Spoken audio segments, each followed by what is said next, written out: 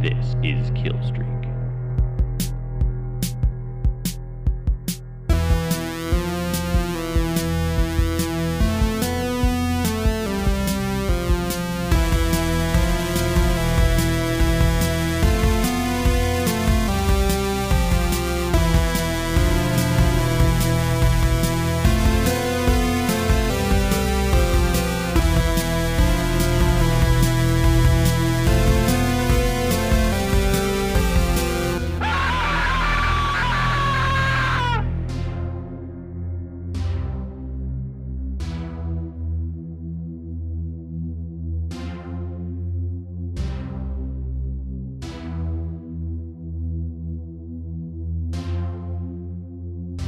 Greetings, attic freaks. Not addict, attic. That's pretty insensitive, Eric. I'm sorry. Greetings, freak addicts. What? No, it's a disease. Greetings, attic full of freaks. It is Killstreak, episode 156. I'm Eric Goslin. And joining me here, as always, not in the room. Did you guys know that we're still recording remotely? There was a period when we weren't. But Yeah. we're back to it. And Eric kind of told me he didn't want to do it anymore, and then we just stopped. You know? No, I did. Well, because you had a COVID scare. It was back in those days. Mike Price, how are you? I'm clearly resentful that we don't record in person anymore. We can. It doesn't. I mean, it just seems like a real hike for you. Yeah, it is, and yeah, I mean, you would never consider coming here, so I understand that. I mean, I'd come there. Sure. Okay. That sounds fun. All right. We'll make a night of it. All right, great. right. We could get a. Well, there you go. You want to get a WeWork in the middle? Yeah, that's a good idea. Yeah. Oh man, we should rent out for our last series. Let's rent out like a really professional Yeah. podcast studio. Yeah. What do you think Earwolf would charge us for studio time? They'd definitely remove us from the premises. We had Mookie Blakelock on once. That's true. That's So true. that's what we'd say to Scott Ackerman. So today we're talking Basket Case 2.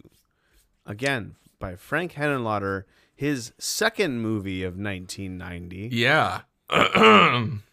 First being Frankenhooker. I can't tell which one I actually shot first. I'll tell you. I think, if I remember correctly, Frankenhooker shot second. I think Remember- that's right. I think the release order. Yeah. I don't know if the release order is the same, but I think this came before Frankenhooker. I think that's correct. Yeah. Mm-hmm. Interesting to make two movies in 1 year. It's I guess when there are these movies, you can't. I don't know. Whatever. We'll get into our thoughts. Thoughts and shots and thoughts. And thoughts. T-H-O. Plots and thoughts. T-H-O-T-S. Ooh, please. Yeah. Yeah, he had a real sort of productive run between 1988 and 1991. Yeah. He did four movies in 4 years, and then it was 17 years off afterwards, and Man, 6 years off before. So yeah. I wonder how much money a Frank Henenlotter makes off of these movies. It's a great I mean, question. I guess enough. He lives in New York, probably in a rent-controlled place. Apparently, Joe Bob Briggs' neighbor. Oh, They live close to each that's other. fun. Wait, Or Joe even Bob in the doesn't same live in building. Texas? I know. Disappointing, right? He lives in New York City. Wow. Where they make the salsa. Yeah, what is he? Fucking, he's not having Pace Picante, I'll tell you that much. Yeah, no. Yeah. I'm trying to find the numbers on Basket Case 2. No box office performance, no video sales numbers. So Yeah, I mean, it's a trauma movie, right? I wonder if It's- it must have had some sort of theatrical run. now I don't know about that. This is just based purely on an anecdotal experience of mine. But the way that the trauma runs in this, it feels like this is a trauma distribution. Oh, yeah, not a and I can trauma speak to production. that. Yeah. No, Trauma makes Lloyd Kaufman's movies, and that's it. Those are That's their it? originals. They never made anybody else's? I'm pretty sure. Wow. The rest are like all acquired movies. Okay. Yeah. As far as I know that was certainly the case with our movie. Sure. There are 3 movies. Did you guys get a theatrical run? We did. Yeah. Really? No. God, I mean, other than film festivals, Okay, no. sure. That doesn't count. Yeah. No, it does not count. But I was just thinking, back in the day when a big portion of their profit would be getting movie theaters in like, grindhouses. Mm-hmm. That's how like Toxic Avenger, before it was on video, got like a word of mouth that way. Yeah. So yeah, I wondered if they did that in this case, because they certainly did with Basket Case 1, but probably not. Can't say. Can't say. Yeah. Won't say. No, I refuse to. I'm just gonna stonewall you this episode. That's fine. I make me do the work for once. Yeah, this is the Just resting on my laurels. This is the Eric episode. Okay, that's interesting. Yeah. So let's talk about the making of the movie, unless you want to talk about your super scary visit to the land of Leprechaun 2. No, 3. Three. Las Vegas. Las Vegas. Did you see anything spooky in Vegas? Yeah, I saw the death of man. Like spiritually, not literally. Sorry, I hit my mic stand. No, it was fine. My wife and my sister and my in-laws went to go see Taylor Swift, and my sister's boyfriend and I didn't. And it was a grand old time. They had a good time seeing T Swift. I think they did. It seemed like they were very excited. That's cool. Not a lot of horror crossover with Taylor and the Swifties. No, it doesn't. I could try to make a tortured joke, but I just don't have it in me. If this wasn't the Eric episode, I might try, but that's fine. No, let me do all the work. Yeah. Taylor's version. I don't know. I don't know Taylor Swift very well. Yeah, I mean that's topical, but you would have to then like make a joke. And, like, yeah, not connect just say it to thing. something. Yeah. So what was I gonna say? Oh yeah, well also just a quick update on the Devil's Gate. So if you're listening to this episode when it comes out, you've got probably 12 hours left, or less than 12 hours left to pledge, help contribute to the movie. We have we've gone further than we did last week, but I'll say that this past week has been mostly leveled out. But sent out some stretch goals. I waited probably, I guess, 5 or 6 days longer than you're supposed to do that. I was pretty busy trying to make this movie this week. But yeah, some fun things we want to try to do if we can hit our max budget, like our $15K goal, licensing some more music, hiring a key grip so our movie looks better, renting a hazer, and fogging the shit out of a Pasadena hillside. Oh wow! Yeah, so take one more look if you haven't yet, and if you have, but you haven't shared it with your friends and family, please do. bit.ly/thedevilsgate. Yeah, donate some money. I did, and you should too. It's true, we did. A generous amount. I could do more, I guess. I don't know. Maybe. I don't know. We'll see. Maybe if you beg me. Oh, okay. I want you to beg me. Please, Mr. Eric. Ooh, now you're talking. The rest of this episode is just Mike and I's sub-dom role play. Can I go to It'll be our most listened to episode. Can I go to the party? No, that's getting weird. Yeah, no, it's weird. What are you gonna call Bear skit case? Bear skit case. I like it. Let's talk Basket Case too. Sure. Is there a lot of information about this movie? I suspect not. No, there isn't. There's, Henenlotter's done some interviews about it, but as is often the case when people do interviews, he tends to say mostly like the same 3 things in every interview about it, and then sometimes there will be a unique pearl of information. But what can I share about this? Initially, he was very resistant to making a sequel to Basket Case. He put it very frankly. That's a pun, Eric. I get you. Yeah. Yeah, Okay. yeah. Let me be frank. And in this case, we all said yes, of course. Yeah, we don't have a problem with that. He said, okay, so you know what's at the end of the first movie, you know what's in the basket, and Dwayne and Belial are dead. So what sequel are you gonna make? But I guess some other people eventually talked him into it. Perhaps money was involved. I can't say for certain. But I guess this idea that he had been kicking around was unrelated to Basket Case. He wanted to do like a kind of modern day Freaks thing. Yeah.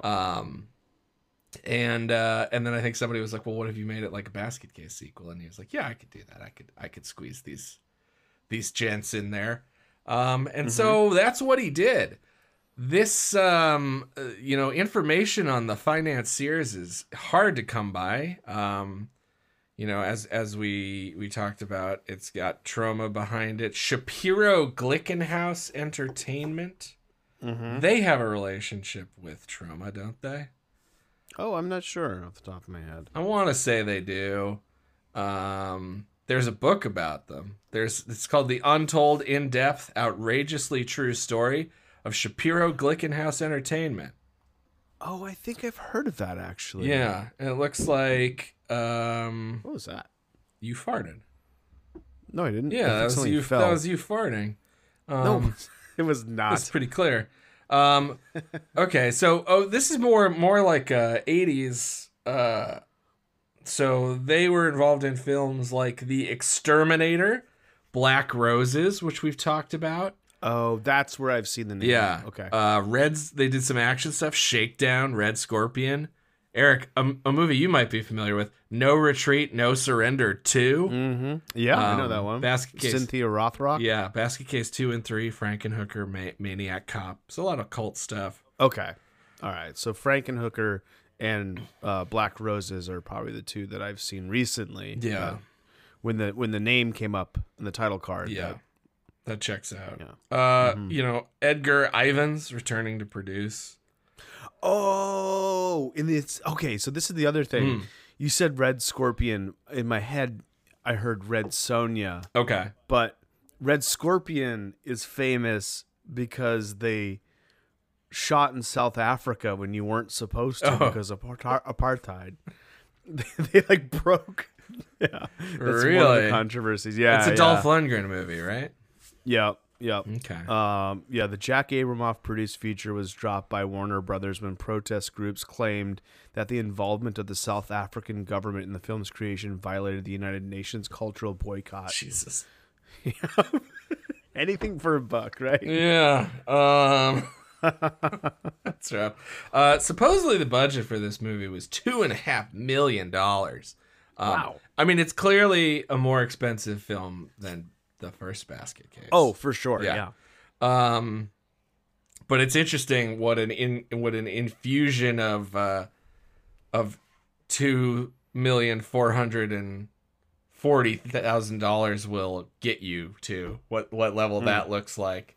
Yeah. No, you're right. Yeah. But it's interesting. I mean, I'll save this for the next segment. But comparing it to Frankenhooker, it's interesting. I don't know. I'll just leave it. Yeah, at that. Remind me to talk about. There are ways in which I think they bear lots of similarities, and then there are other ways in which, to me at least, they feel like very different. Not just films in terms of the story, the acting, and that sort of thing, but also just like they don't feel like they necessarily came from the same guy in the same year. And like Brain Damage and Frankenhooker do. Yes, they do. Yeah. You know what I mean? Mm-hmm. I agree. But yeah, it was shot in New Jersey, which is interesting. Newark and Plainfield, as best as I can tell. My sources tell me, Eric. Your man on the ground in Jersey. Yeah. My mom grew up in Jersey. Yeah, but it was this one's shot on 35 millimeter, not 16. It's got some sets. They clearly built some sets for this movie. That's exciting. Or used some sets that were pre-constructed. Some art direction for sure. Yeah. Hell of a special effects budget. Yeah. A guy named Gabe Bartalos, Bartalos. I don't know exactly how you pronounce that, but he's a prolific makeup and special effects guy. He's worked in some capacity on a lot of things we know. I can't quite tell how many things he was the lead on. This he was. But for instance, he was an assistant on Friday the 13th Part 6, Jason Lives. He was part of the crew of Texas Chainsaw Massacre 2. He was part of the crew on From Beyond and Dolls, Stuart Gordon's films. Gremlins 2, Darkman, Basket Case 3, Munchie. He was the creator of Munchie. Creator of Munchie. Yeah, from the 1992 film Munchie, which is a sort of faux sequel to Munchies. Yeah. It's just about it's a singular Munchie. Bud the Munchie. Yeah. That one was directed by Jim Wynorski of Chopping Mall fame. Oh, nice.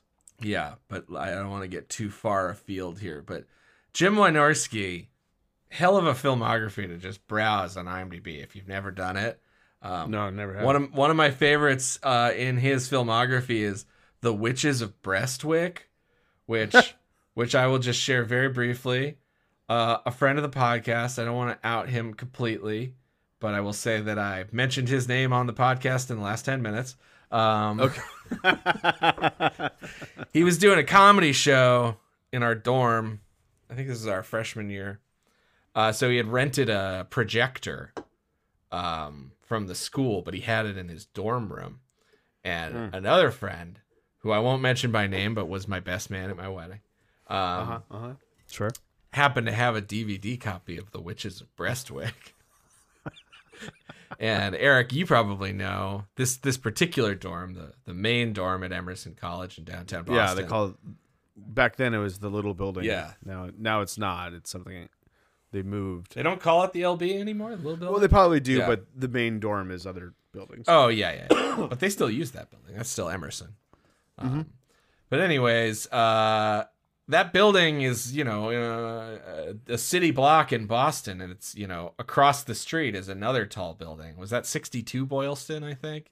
I don't remember. Our drug dealer lived there, but anyways, we grabbed the... Oh, to be a drug Yeah. dealer next to the Boston Commons at Emerson He College. was doing all right. Used to watch a lot of CKY videos in his apartment, and Nice. he would he had an airsoft gun that looked real that he would wave around the first time someone came to his apartment for the first time as a bit. Oh my God, that's a great bit. It was great once it had happened to Once you knew. and you were Yeah, friends with him, and he also went to school with us. So it's just like, because he wouldn't ever threaten anybody with it. He'd just sort of like, he'd hold it and then he'd kind of gesture with it. And yeah. Can I tell a really quick first night at college story? Oh yeah. Well, let me finish this one because it's almost done. So anyways, we Yeah. projected Witches of Brestwick across the street onto the side of 62 Boylston. So I think the image was probably about 30 feet high. Anybody walking down the street could have seen it. There were a lot of That's great. witch boobs. Okay. Was this your freshman year? This was my freshman year. Yes. Okay, so I was still in the dorms. I didn't hear about It this. might have been the great. Bear Wench Project, not the Oh, sure, but which we Witches have of actually Brestwick. talked about before. Yeah, but the Bear Wench Project, also Jim Wynorski. Okay, so go ahead. Oh, so my first day at Emerson College, and I'm sure a bunch of our listeners who are friends of ours know this. We just said it's in the center of Boston, right next to the Combat Zone, Chinatown Combat Zone area. Boston Commons is directly across the street. Amazing location for a college. Like, really. Can you imagine what a rented of an apartment in that location would be if it weren't? God. But there's a really sketchy 7-Eleven on Tremont Street behind our campus. Yeah. And the very first night, it was like late, and a few of us walked over there to like get snacks and stuff. And it was filled to the brim with people and a lot of like unhoused people, and this is like my first time spending overnight by myself in a city. You know what I mean? I'm from Maine. Yeah. And so I was like a little bit uncomfortable, and somebody comes in, it goes, "Everybody down, I got a gun, this is a robbery." Oh, shit. I'm just kidding. It's like, oh my God. It was just like fucking my perfect God. timing. I was like shat myself. I was like, oh my God, first night in this big city. That's incredible. Yeah. Anyway. Okay, so that was all a tangent from Gabe Bartalas, who did the creature effects in this guy. He was also, you know what else he was the lead on? Leprechaun 4 in Space. Oh, that's where his name is from. That's Yeah, okay. yeah. Makes we've sense. And I talked- just looked up. He didn't do special effects for Frank and Hooker, which I thought might be where I recognized. His No, name, he but didn't. But he No. did Basket Case 3. Okay. Written and directed by Frank Henenlotter. Let's talk cast for a second. Returning to the role that made him famous, Kevin Van Hendenberg. Certainly returns. Yeah.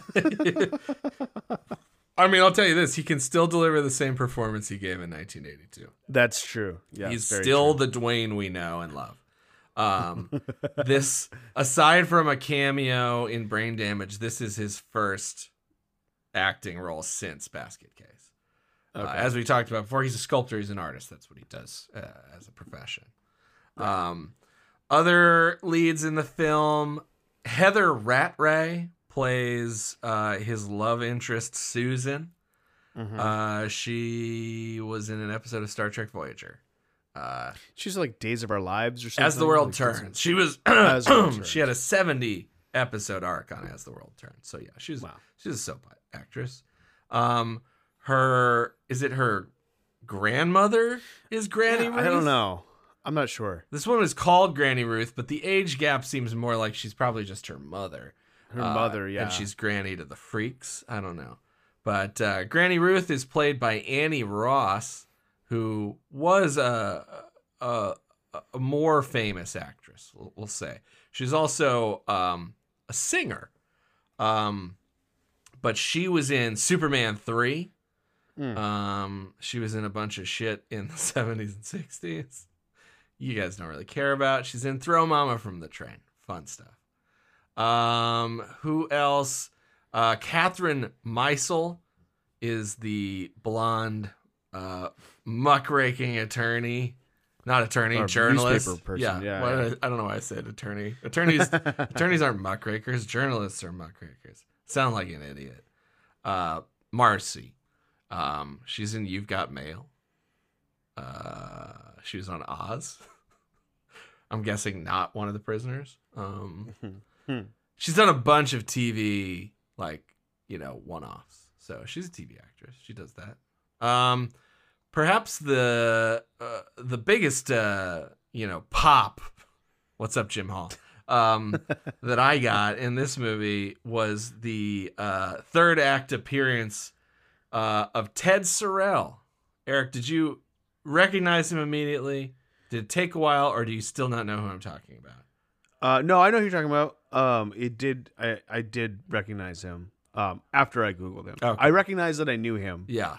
but then looked up where, from Beyond. Yeah, he's the antagonist in From Beyond, Dr. Pretorius. He plays Phil in this one. He's great. He didn't do a whole ton of stuff. I mean, he did some TV acting, he did some soap acting, and he's in a handful of movies. But I would say From Beyond was his biggest role, best as I can tell from his resume. Wait a minute. What? This can't. David Emge from Dawn of the Dead? Oh, you snaked me. That was my next one. Yeah. Oh, wow. He plays Half Moon. Yeah. The Holy freak. shit. Yeah. What a weird role for him to play. Yeah, well, it was his first just how much acting role since Dawn of the Dead. Dawn of the Dead. Wow. And he did one more in 92, and that's about it. That's funny. Yeah. His life's path, I think he mostly is a theater actor. And Oh, that makes sense. Yeah. And I think if he worked as a theater actor for long enough, I'm gonna guess he also taught theater. That tends to be Sure. Yeah. to be a path. Yeah, so this movie, those are most of the details I've got. I know it's a little bit cut, it's a little dry. We don't have quite so many pieces of fun trivia. You guys can read the IMDb trivia. It fucking sucks. It's all stupid. But yeah, what else? We got, we've got some new effects, right? We got a lot more Belial with a dude's head in there. Yeah. And I tried really hard to figure out who that is. I was like, maybe it's Kevin Van Hentenryck. I don't know. I think it is. You think so? Yeah. Because there's no credit given anywhere. I'm pretty sure it is. Okay. Because I think at the end when it's like the two, like Belial and I don't remember the other, like the Susan's Belial. Yeah. Yeah, I think it's both of their heads in there. It makes sense. That's why I came to that conclusion. Yeah. But yeah, hard to confirm anywhere. On IMDb, he is not credited with Dwayne and Belial, just Dwayne. But no one is credited as Belial. So, yeah. Poor Belial getting the shaft again. I mean, he's not a great guy, I gotta be honest. No, he's not. Yeah. Okay. So, yeah, that's about it. All right. I feel like I really failed at making this your episode, Well, it's built into the show that you have to do some stuff. Yes. I'll do this next part, though. Okay. Let's take a quick break, and then we'll get into plots and thoughts.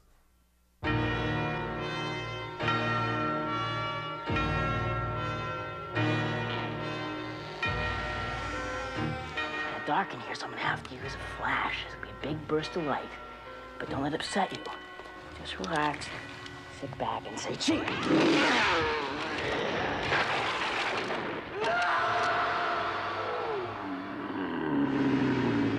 Remember the Times Square freak twins? Yeah. They're born Siamese twins. And they get cut apart, kill some doctors, and vanish from the hospital.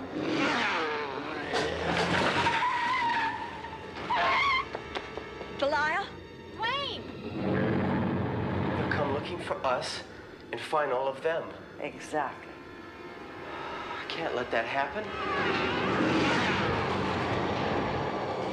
Well, I found them. So what will you do? Whatever I have to.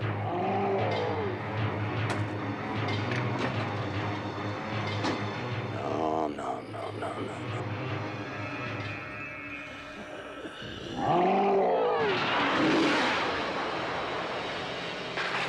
Basket Case 2.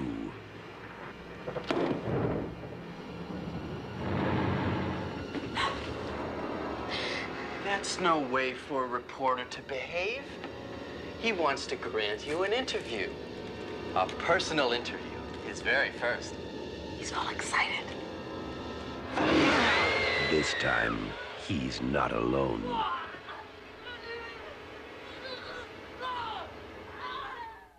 After falling from an apartment building at the end of the first film, Dwayne Bradley and his deformed, surgically separated conjoined twin brother, Belial, are taken to the hospital.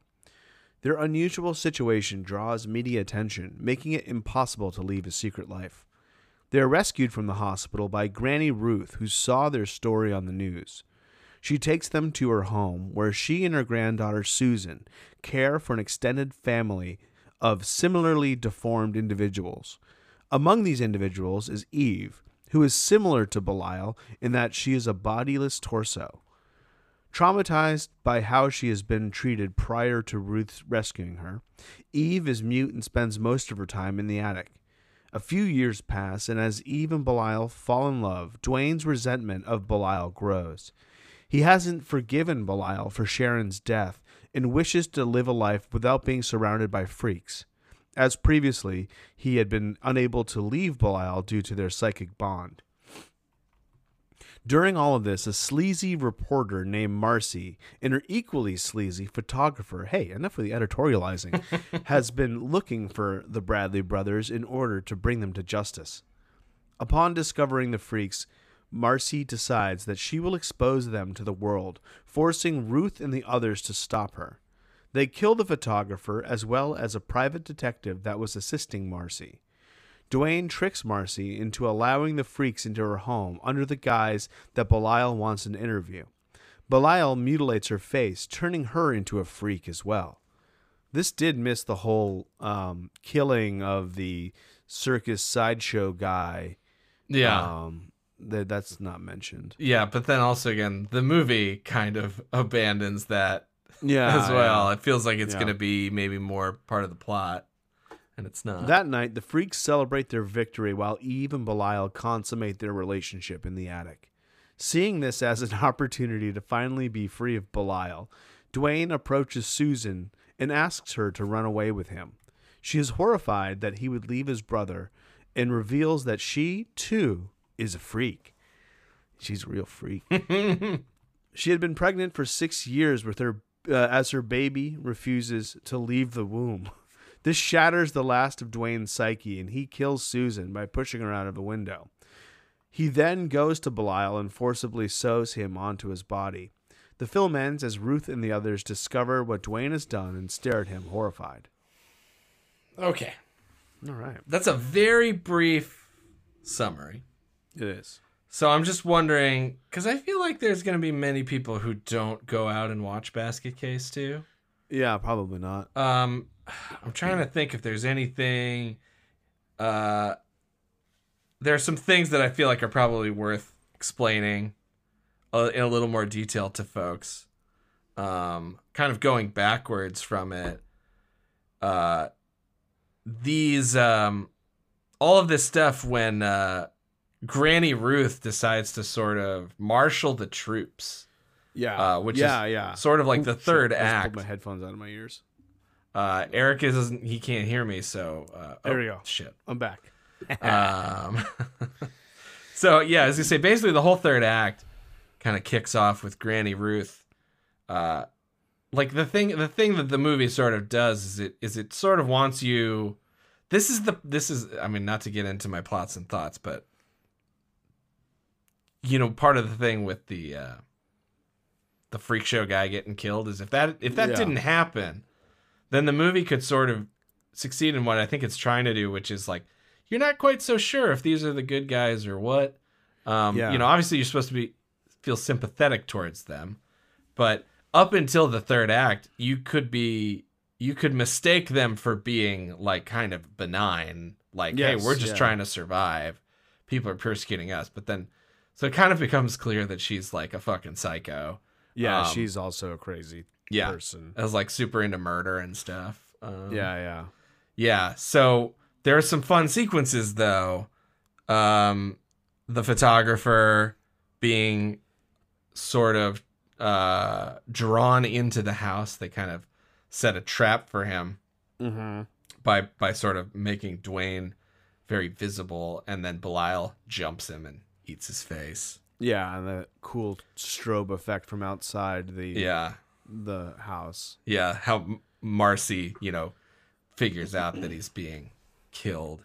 And then the aforementioned Ted Sorrell, the private detective, he goes to meet Dwayne at a bar.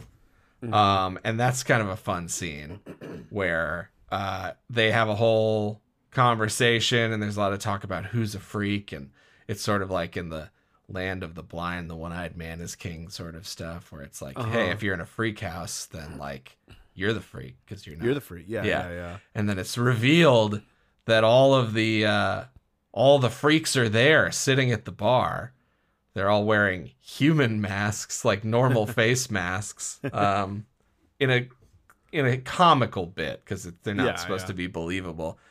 Half Moon, he's like Mac Tonight. That's like how big his head is. Yes. And that's a fun kind of violent scene. But anyways, anything else you think from like earlier in the movie that gets short shrift here that you'd want to know about? Definitely like their escape from the hospital. Yeah. We get a flashback, not a flashback, a cameo from Casey from the first movie. Yeah, just getting interviewed, right? Yeah. No, I think that's probably about right. Okay, cool. Well, you hadn't seen this before, right? No, but you had? No, I'd never seen it before either. No, this is the first time for me. Well, I would love, Eric, since this is your episode, Sure. to hear what your thoughts were, your blood and guts check on your first watch through of Basket Case 2.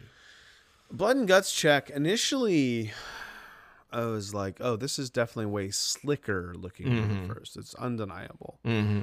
But I was like, it's sort of missing that spark, that je ne sais quoi Sure. from the first movie. But then once it ramped up into the final act, I was like fully on board again. Mm-hmm. And I was like, oh, fuck yeah, this movie's weird as hell. Like, it's a weird, there's some weird turns. So I think it took me like 3 days to get through this, and it wasn't any fault of the movies. I was just like tired. Yeah. And so that probably had some effect on my whole like journey through the movie. But all in all, I had a pretty good time while still not being completely like in love with the movie. Sure. If that makes sense. No, that does. What I mean, so you were criticizing a bit the storyline, like the plots that get abandoned, and truthfully, I didn't even think of those because the movie's so weird and so like ramshackle that it's like, all right. I mean, well, it really does abandon them. It just sort of moves on and it never looks back. And so in that respect, it doesn't really suffer that much later on because you're just like, well, there's different stuff going on now. Yeah. What about yourself? Well, I mean, I think the people at home are just gonna forever be bored by us. I think because I feel mostly the same way. I agree with a lot of what you said. I mean, I'll be. I guess I can be a little more critical in just saying that like my reactions were kind of all over the place. And Yeah, I mean, mine were too. If I'm being honest. Yeah. There were times when I was like, this sucks. I don't like this. And like to your point, more in the first half of the film. Similarly, I watched about 30 minutes and then I just moved on to watching something else because I had a few days to watch it. And I was like, all right, well, I took a chunk out of it. But I'll tell you, that first 30 minutes, I wasn't really feeling it. Yeah. It's like you said, it's clearly a more expensive movie, but the thing is, like, it immediately loses what we were talking about last week, which is that like free production design you get from shooting it in New York City, right? Yeah. So like this grit and this almost excitement of being there on location in the city is totally gone from this. It doesn't have, I mean, for lack of a better word, it's almost like a kind of grindhouse sort of aesthetic, the first one, right? That it's like, oh, this feels like a movie that like you shouldn't know about, right? Whereas this one, this feels like a video nasty or something. Yeah, the first one does, and this one just feels like a cheap, like a low budget horror movie from 1990. It feels like Child's Play 2. Sure, like in its tone and its like art direction. There's a lot of like, I got similar vibes from that. That's fair. Yeah, I mean, this is an era. It's got. I'll just call it out right now. It's not really even the movie's fault. And this maybe not a spoiler, but a little inspiration for the third segment. Just truly the most cursed era of all time for film scores, which is like, oh my god, which I've talked about many times on the podcast. Just like late era synth, where it's like they're trying to do way too many things because the synth sounds are all like, they're trying to sound real in a way that sounds so fake. Yeah. It's like, hey, we can do strings. So it's basically like an orchestral score. And it's like, it isn't. It sounds like fucking trash. Yeah. You know? Sounds like the Problem Child movies. Yeah. Really, it's kids' movies that it makes me think of, like cheapo kids' movies. It does feel like a kids' movie in Yeah. parts.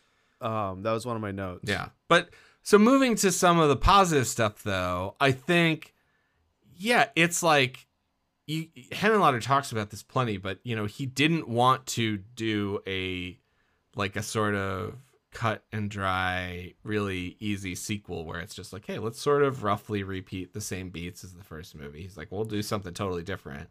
And I thought that might be where it was going at first, Mm. especially with like that freak show guy being killed. Yeah. I thought like, oh well, now it's going to be Granny Ruth Yeah. bringing Belial to kill like her enemies and shit, you know.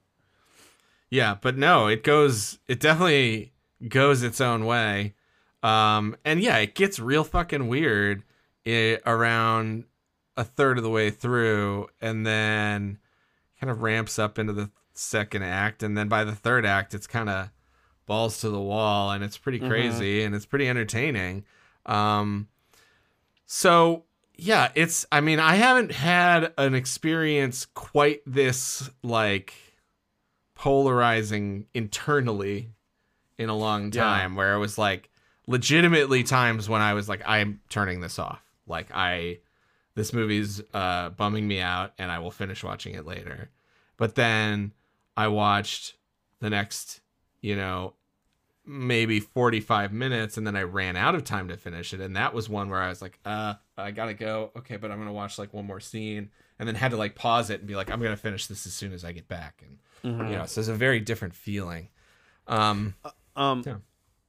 Sorry, not to cut you off. No, do so. It's your episode. So I wanted to compare it to the other movie that he made this year, Frankenhooker, a little bit, because that was the thing that really, like, at first turned me off, because I love Frankenhooker. And Frankenhooker is similarly heightened in its reality. Like, it looks ridiculous. It looks cartoonish.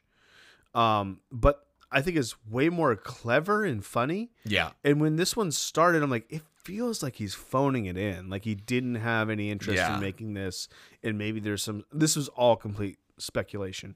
And maybe there's some sort of like contractual obligation or like just a cash grab. Like we'll make Frankenhooker if you make this kind of thing, which might be close to, I don't know.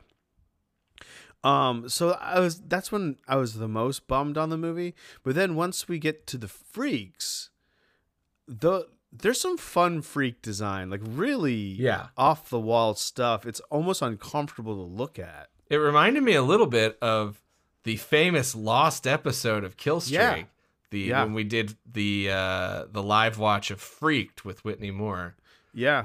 That sadly we lost that episode. I mean, it was one of the commentary track episode, so you probably wouldn't have listened anyway. Hey, at least 15 of you would have.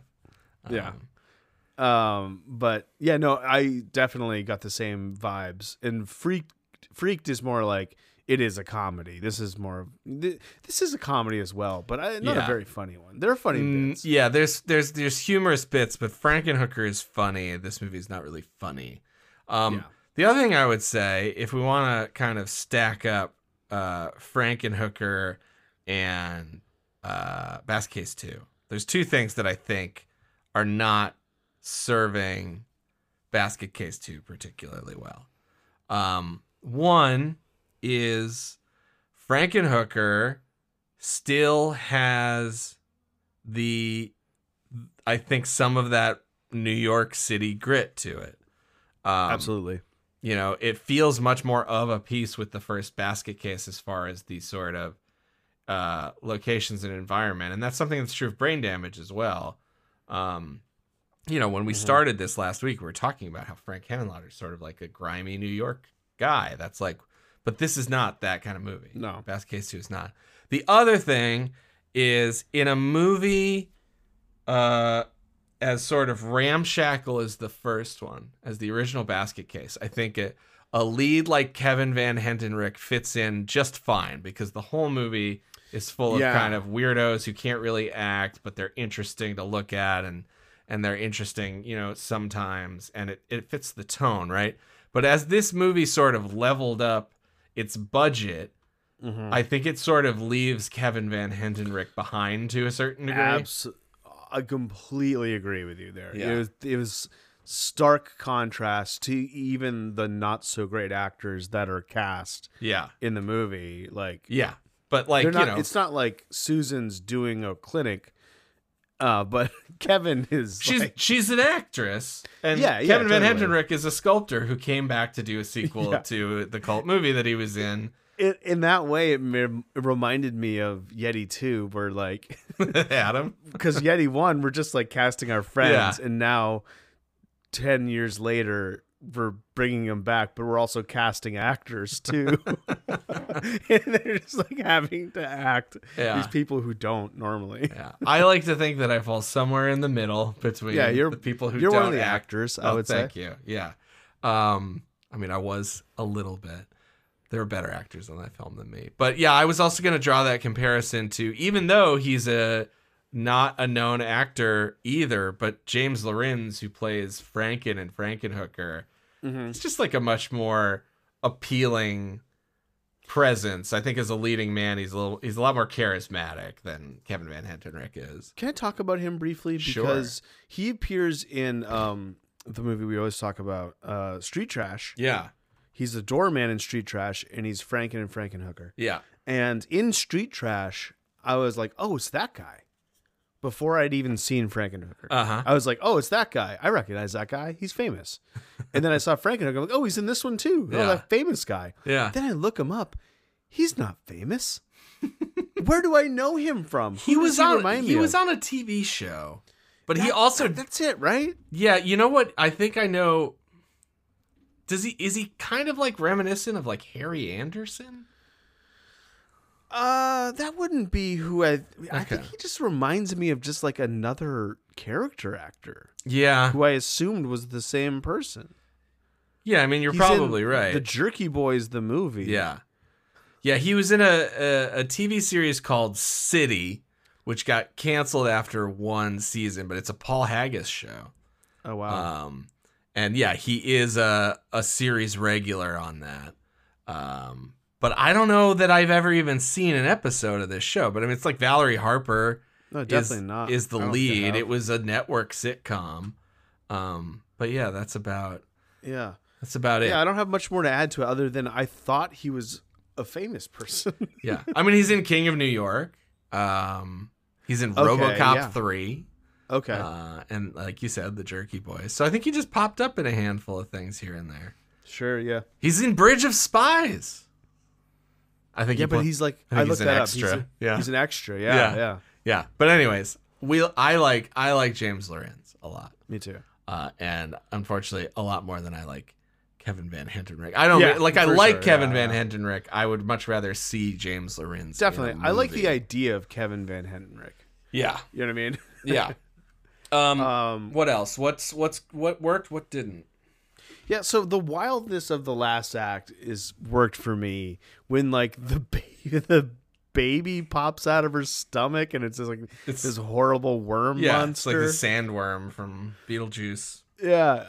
And like the Belial sex scene I thought was really funny. Yeah. The freaks, I think anytime the freaks are doing stuff, that's like my favorite parts in the movie. They're like funny, uncomfortable looking thing. Like the big teeth guy. Yeah. He's crazy looking. And the bonehead woman. Mm-hmm. Yeah. It's like hard to look at. They got real creative with it, that's for sure. Mm-hmm. It seemed like that's where most of the passion went. It does. But here's something, and I don't know if you agree with me, but something that I find confusing, which is there is a lot of really fun creature effects that go into these freaks. I think that Belial looks worse in this movie than he did in the first one. Belial does look worse. Thank you for saying so. I wanted to bring that up. Yeah, Belial looks worse in this one. I wasn't a fan of his design. He looks like a ball sack. He does. Yeah, they changed his sort of physical shape. And then the other thing that they do is I think they get sort of preoccupied with putting a human head in there, as you suspect Kevin Van Hentenryck himself. But the thing is it's like the normal, the default Belial to me in the first movie is a puppet. Is the puppet. Yeah, where they move his mouth and he looks fucking creepy and weird and it's great. And this one is just like it's like they started to polish it, but then they didn't go far enough and they kind of stopped halfway and it's like, well, now it looks worse because before it was like trashy and lovable, and now Yeah, it just looks yeah. like a cheap special effect, I agree. Totally agree. I also think they don't do enough to give individual characters to the freaks. Yeah. Like I would like them to be more, not just visually distinct, which they all are, Sure. but have some sort of character game. Although they do sort of tease that at the beginning when they're introducing them, like you see Lorenzo, who has the most beautiful voice she's ever heard. Which I That thought was very funny. Yeah. It was really funny. Yeah. How about the story? I mean, obviously, I might complain about that vestigial scene early on, but that's not super big deal. The story's fun. It's fun to like. It's sort of a progressive. It feels like progressive. The theme of like these protecting and banding together of these group of freaks. I don't know. I liked it. Yeah. It's like empowering to them. Yeah. Although they are murderers eventually. Yeah, the murder. I mean, like I was saying, them all becoming murderers does sort of deflate a little bit of the emotional stakes of the movie. Yeah. Oh, Jan, sorry. What about you, story wise? What worked? What didn't work? Yeah, I mean, as a premise, I think it works all right, but I just don't feel like, the story is very small. Ultimately, Yeah. the plot itself is mostly just about this reporter and her, cohort trying to infiltrate the house and find Dwayne and Belial. I do think that like kind of the arc of Dwayne and Belial are both like he could have done more with both of those characters, I think. Yeah. I like that Belial's happy in this one. There's a fun reversal. Yeah, I agree, but at the same time, it's like Belial's supposed to be happy, but then he spends like a third of the movie just murdering people. Which, again, I'm like, well, in the first movie, he's like murdering people because they wronged him and his brother, and it's like Now he just likes it. Yeah, I don't condone murder, but okay, whatever. This time around, it's just like, well, this is our murder guy. He's a murderer. Yeah. And it doesn't feel like much of a plot, like a character development for him. And then, yeah, as far as Dwayne's concerned, I mean, it's just you're asking him to do more than he can, I think. Yeah. In terms of a dog to do algebra. That's harsh. I'm just kidding. I like him. You know what my favorite joke was? What? That the gargoyle is real. That's good. It's funny, and then he's like eating at the end. Yeah, that was a good bit. And I think this is a movie that's more like, if it succeeds on the strength of makeup and some set pieces, and not really the way it comes together as a whole movie. It would be a fun movie to just put on in the background of a party, like a Halloween party or something. Sure. You know what I mean? Like, You don't really need to. This sounds really damning, but I don't mean it to be. You don't really need to pay attention to this. No, you don't. You just kind of look at it. Yeah. Yeah, I did have to rewind once, like 30 seconds, because I missed something, and that was about it. So, yeah, as far as the other performers go, like you were saying, they're fine. I do like Ted Sorrell. I was excited to see him, and I didn't regret my excitement. I enjoyed his small piece. Yeah, it's always fun when a movie that's big to you but not really big, an actor from one of those movies pops up in something. It's always a nice thrill. Yeah, Like definitely. David Emge has Moonface or whatever. Yeah, except he's completely unrecognizable. Completely unrecognizable. Yeah.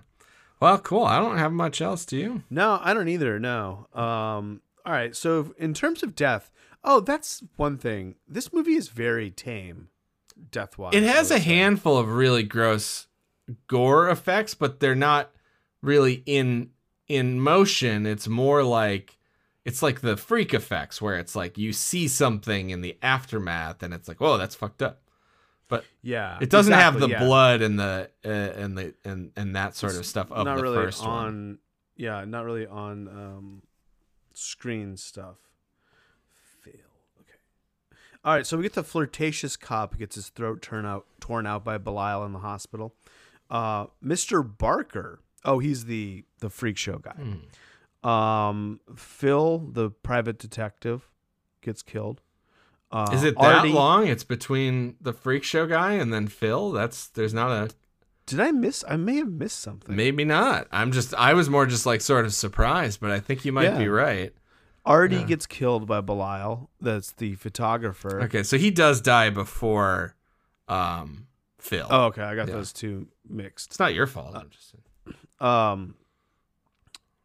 Marcy, I guess does she die? not necessarily. She gets her face all fucked up. She gets her face all fucked up. Yeah. But then you don't really see her after that. I expected to see her as part of the freaks. Yeah. But yeah, I don't know. And then Susan falls out of the window accidentally when Dwayne sort of pushes her out of there. Yeah. And I don't think I missed anybody. It's a pretty low body count, but I might be wrong. Yeah, I think you're right. Yeah. Mike, what was your favorite? Death or death-like scenes? Well, yeah, I don't know. It's not the first one. It's not the freak show guy. Yeah. It's probably... It's hard to say. One of the moments is much faster than the other. I think there's two good, gory moments in this that involve, violence towards people. I'm not counting Susan's, stomach worm or the sex scene between Belial and Susan, Susan's twin. I guess it's not really Susan's twin. Now that we say it, What she has her. Who is it then? Yeah, I thought it was. Was it? They just sort of blast through it all, Because I said it initially, but then when I was reading the description, I was like, "Oh wait, yeah, no, she has the baby inside of her." Yeah, but I think she also had the twin. Okay, I mean, it has her face. It does, and then otherwise, it's just body is just like Belial. Yeah. Okay. Anyways, I'll go with because I don't think you're gonna pick it. It's a small thing, but when Phil is getting chased around and before he's killed, he stumbles into the kitchen of the bar and falls down and lands on top of Artie, the photographer, who we saw die sort of off screen. Mm-hmm. So we get to see his mutilated corpse, and it's a good piece of work. It's like his face is all torn up, and then it's like it's like his skull has sort of like all the skin is still on, but it's like fractured in places. So there's like a big gaping, crevice in his lower jaw and stuff. It's really gross. It's good. That's my pick. That's a good pick. I think for me, it might be Susan's, although she doesn't technically die, I guess. The aftermath of Susan. It looks crazy. Like how... yeah, that's what I'm going to go with. You mean Marcy? That's what I meant. Sorry, Marcy. Okay. Yeah, Susan just falls. Yeah. And I don't want to be a nitpicky person, but I watched that and I was like, second story, she lands on a picnic table. I know. That's like wrestlers. Yeah, I think she'll be all right. Yeah, I agree. Yeah. She lands on all those Doritos, too. Yeah. She's fine. Severed thumbs up or down. Is this movie gory, Mike? I mean, you couldn't show it to a young person because of the scene that I picked and then also that you picked, Marcy's all fucked up face. Yeah. So I'll say yes, but not extremely so. But not one of the more gory movies that we would cover. Less so than this one. The last one I meant to say. Yeah, agreed. The last one was much more violent. Yeah. Ghost thumbs up or down. Is this movie scary? I'm going to say no. It's not scary at all. I agree. This is not scary. We compared it to a children's movie. Yeah. Wed, bed, or behead? I can take it first. Okay. So I hate to always compare this one to the other Hen and Lauder movies that I've seen. Mm-hmm. And I can do so not with Basket Case, but with Brain Damage and Frankenhooker. And to me, those movies really shine because there's a real creative spark. And they're just outrageous and fun. This one has a fraction of the creativity, I would say, that those two movies have. And the energy. Yeah. It feels a little tossed off at times, but there's enough there that I enjoyed watching it. And I got, like we explained, there's periods where I wasn't so into it, and then finally it kind of won me over by the end. Mm-hmm. So that, all that being said, it's not a great movie that I'm going to revisit frequently. So I'm gonna go with a bed. Mm-hmm. Yeah, it's a bed for me. Okay. Well, Eric, this is your episode, and I think that you said it well. So I don't have a whole bunch else to add that I haven't said already. Hits and misses. Ultimately, it's kind of a fun little object. So it's not getting a behead, but the bed that it will receive is not. You'll be generous. Yeah, in bed. It's not going to have the same amount of chemistry as, say, Belial and his new bride. Their enthusiasm. So that's my call.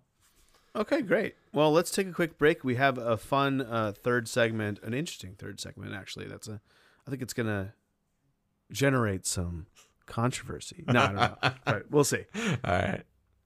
Bye. Bye? Bye? No, we're coming still back. here. We're coming back. We'll see you in a second. This is why it's your episode, so I guess I got to handle the bumpers, right? We'll be back right after this.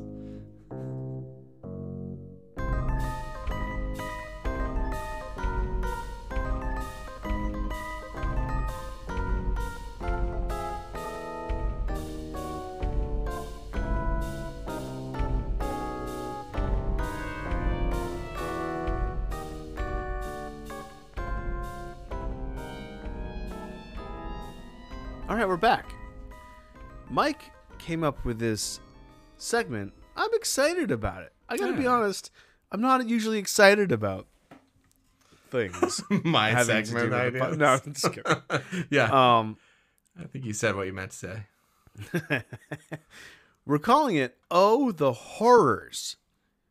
Mike, why don't you explain to our lovely listeners what we're about to do? I guess I can do that even though this is technically your episode. But so thinking about the year that this came out, 1990, and then thinking about how much I hate, the scores from this era. And then thinking back to a few weeks ago, I think we were talking about a movie that came out in roughly the same era as Jason Goes to Hell, when movies were getting hacked to pieces by the MPAA, right? Yeah. And I just sort of started thinking to myself, like, what is the most cursed year for horror movies? Like, people like to do the best movie year. There's a book about 1999, right? 1969, big one. But if we flipped it on its head and we made it, like the podcast, more specific to the genre of horror movies, what's the worst year for horror movies? And it's a really interesting question. In this case, because Basket Case kicks off the start of the 90s, 1990, we're doing the decade of the 90s. And this is something I think we're going to revisit. We have a limited number of decades. Sure. Certainly 60s, maybe not. 70s, 80s, 90s, aughts, 10s. Yeah. And, we can do this at least 6 times. and we can do the flip side of it, too. Yeah. The best year. So I looked at a lot of lists on IMDb and on Wikipedia. Mm-hmm. That's primarily where, and I used a lot of, for my criteria, because it's difficult because good movies came out in almost every year. Yeah. Great movies came out in almost every year of the 90s. So the thing that really that pushed me to pick my year was that it was a year where not a lot of good stuff came out, and a lot of just dreck seemed to come out. I don't know. How did you go about? Do you want to guess how I went about doing this? You like gave a number value to each movie? That's correct. Wow. Jesus Christ. I have a spreadsheet. God. It's color coded. Oh my God. Basically what I did was I wrote down every horror movie released in every year from 1990 to 1999 that I have seen or that I am well aware of. Okay. Right? And then, obviously, understanding that I had to give some latitude to movies that I haven't seen, I then tried to assign just a simple 3-tiered. I actually did it as a color-coded green, yellow, or red. So, green one is like, this is a good movie.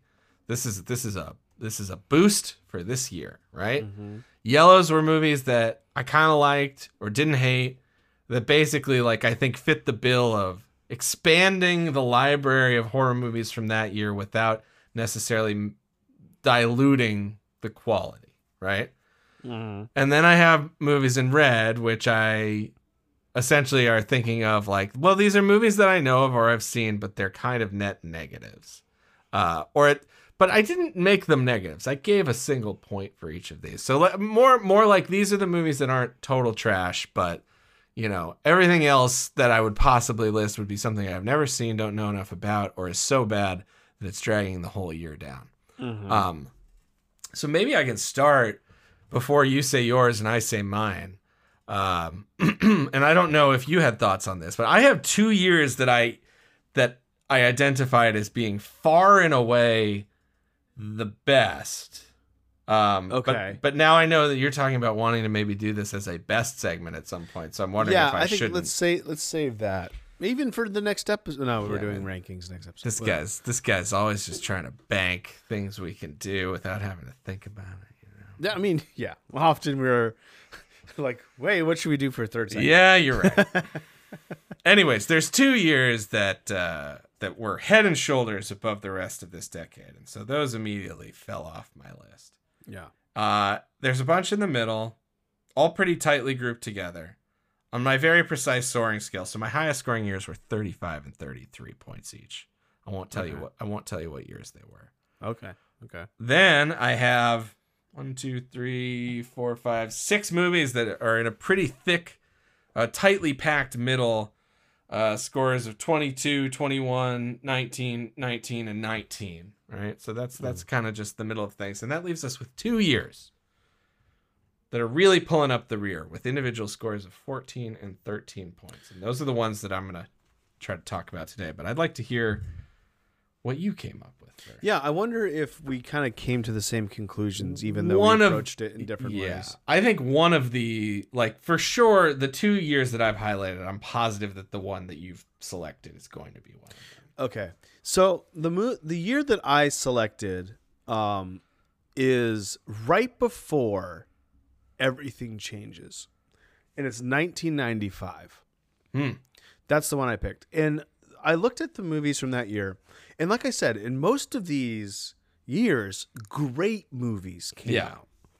This is what we get from 1995: Tales from the Crypt, Demon Knight, Species, which I like, Ice Cream Man, Halloween, The Curse of Michael Myers, Leprechaun 3. So we got one bad series and one series that is just bloated beyond compare.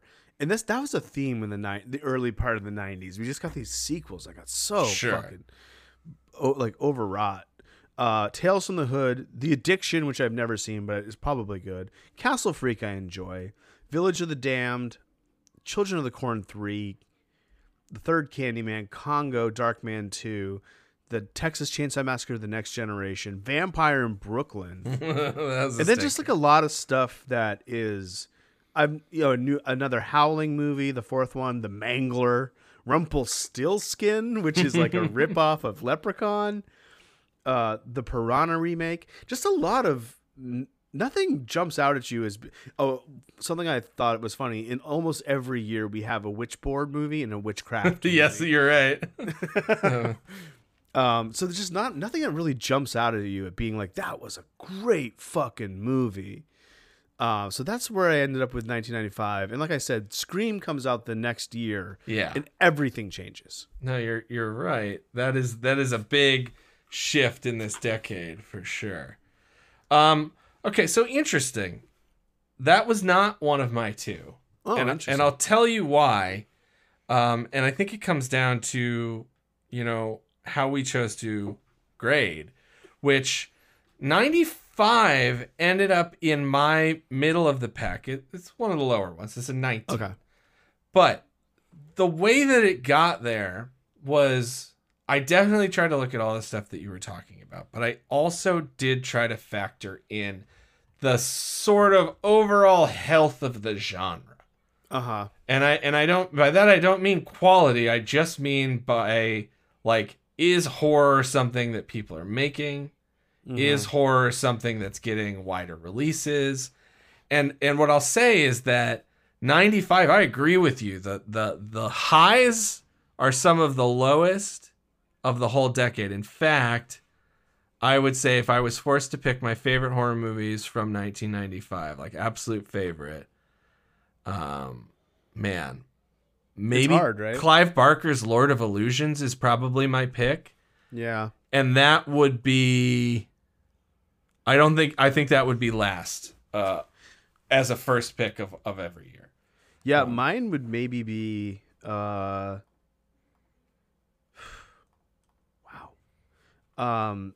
Maybe Species? Oh, geez. Well, or that's like I've actually never seen Lord of Illusion, so that is a blind spot for me. What was the other one? Sorry. No. Outbreak? Yeah, that's not a horror movie. That's not a horror movie. I mean, Yeah, I like don't know, Castle Freak is fun. Oh, Castle Freak. Sorry, that was the Yeah. one that was the one. I like Tales from the Hood quite a bit. Mm-hmm. But yeah, I think Lord of Illusions, and so that's a movie I like quite a bit, but like as a best horror movie of the year, it's pretty low on the list. But on the flip side of that, I counted 17 horror movies that came out in 1995 that either were wide released into theaters or were popular, direct-to-video types of things. So like Castle Freak, for instance, didn't really get a theatrical run, but that's a movie that horror fans are well aware of. Right? Yeah. There are a couple other years on here where there might be a few more or a few better movies at the top of the heap, but I felt like the overall selection was so bad that it kind of drags the whole thing down. And so maybe you can even help me. Let's litigate these two right now for my pick. Sure. So maybe going backwards in time, the first of the 2 years that I had selected was 1993. That was my second pick as well, Okay. actually, interestingly. So just really, really quickly, in 93, these are movies that I think people would at least recognize, right? Amityville: A New Generation, Body Bags, Carnosaur, the famous Corman Jurassic Park ripoff, Children of the Corn 2, The Dark Half, The Good Son, Jason Goes to Hell, The Final Friday, Leprechaun, Maniac Cop 3, Needful Things, Return of the Living Dead 3. That's pretty much it. There's a lot. Yeah. There's a lot of like real cheapo sequels and stuff in here. Yeah. Warlock, Armageddon, Yeah. Tommy Knockers. It was, yeah. Fucking, I've never seen that movie. I never. Isn't that one of his big time Coke books? Oh yeah. Yeah. Totally. And- I bought it. I have the book, but I Yeah. haven't read it yet. It's also a TV movie, so I don't count those for purposes of these things. Yeah. But yeah, so going back through that list, like, on my sort of rating scale, the only movie on there that I ranked as green, as like, this is a good movie, is Return of the Living Dead 3. There's also Abel Ferreira's Body Snatchers, which I remember okay. liking, but I haven't seen in decades. I don't know if I've ever seen that one. Yeah. Yeah, I know the Puppet Masters was around this time, but Never seen the Abel Ferrara one. He's an interesting director. Perhaps that's is. good. Yeah. But so literally on my list, I only had 1, 2, 3, 4, 5, 6, 7, 8 impactful films that made my list. And of those, 4 of them are sort of bottom tier: Body Bags, Needful Things, Leprechaun, The Dark Half. Sorry, Romero. Man's Best Friend, Jason Goes to Hell, and The Good Son are kind of fun. Yeah. And Return of the Living Dead 3 is the best movie of that year. So that is the shortest list of any year I have. Oh, you know what actually kind of fucked me here? What's that? No, it didn't fuck me. I think I still would go with 95. But for some reason, Army of Darkness is listed in this one on IMDb. But then it actually is 1992. Yeah. So that was one of Army of Darkness came out. And then number 2 is Jurassic Park, which not really a horror movie, but, horror. Yeah, I don't adjacent. count Jurassic Park. If I did, that would maybe boost this up over my other pick. Yeah. But those were the 2 movies that kind of swung it for me, you know what I mean? That could But totally then, swing it, yeah. Army of Darkness didn't come out in 93. Yeah. My other one has a few more movies, but more bad movies. But even just talking through these now, I think I know which way I'm going to go. So the other one I had highlighted was 1991. Oh, yeah, I looked at that one as well. Actual horror movies that anybody cares about. Alligator 2. Child's Play 3. Freddy's Dead, The Final Nightmare. Ghoulies 3. Howling 6. Omen 4. The People Under the Stairs. Damn. Popcorn, which I've never seen, but people seem to like all right. It's fun. I mean, Yeah. But... Puppet Master 2 and Puppet Master 3. Scanners 2. Silent Night, Deadly Night 5. Sometimes They Come Back. Subspecies. The only movie that's keeping this afloat, besides People Under the Stairs, is a movie that I was literally thinking earlier today before we came up with this segment.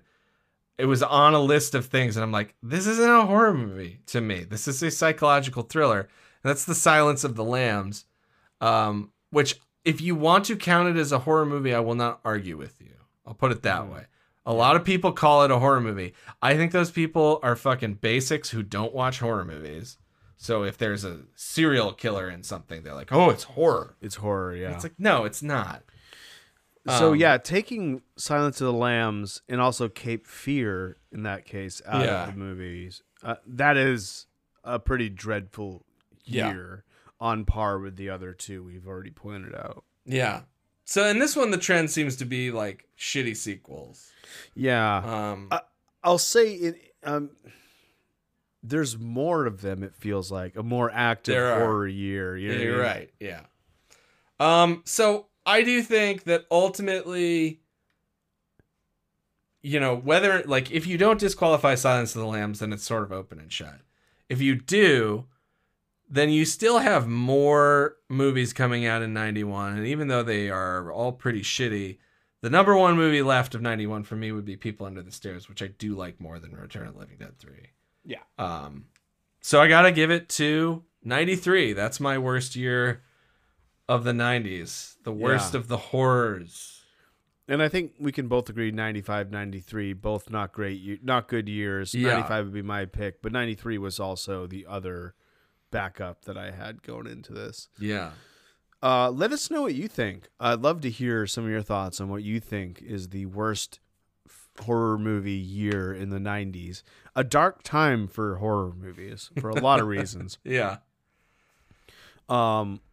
But then it all changes, and then every movie was good after that. Next week, we're going to be talking Basket Case 3, The Progeny. It's streaming in the same places that you watched Basket Case 2. I know Tubi, I think Plex, maybe one other place. But that we'll be talking that and wrapping it up. And, we'll talk about this. We'll remind you, we'll probably have a down week because Mike will be working on his film, The Devil's Gate, after that. But so we'll have a week off and then we'll start a new series. But Sounds good. I can't wait to talk to you guys again next week about The Progeny. Yeah, I'm very curious. Very, very curious. Me too. And as always, Staten Island? I love that place.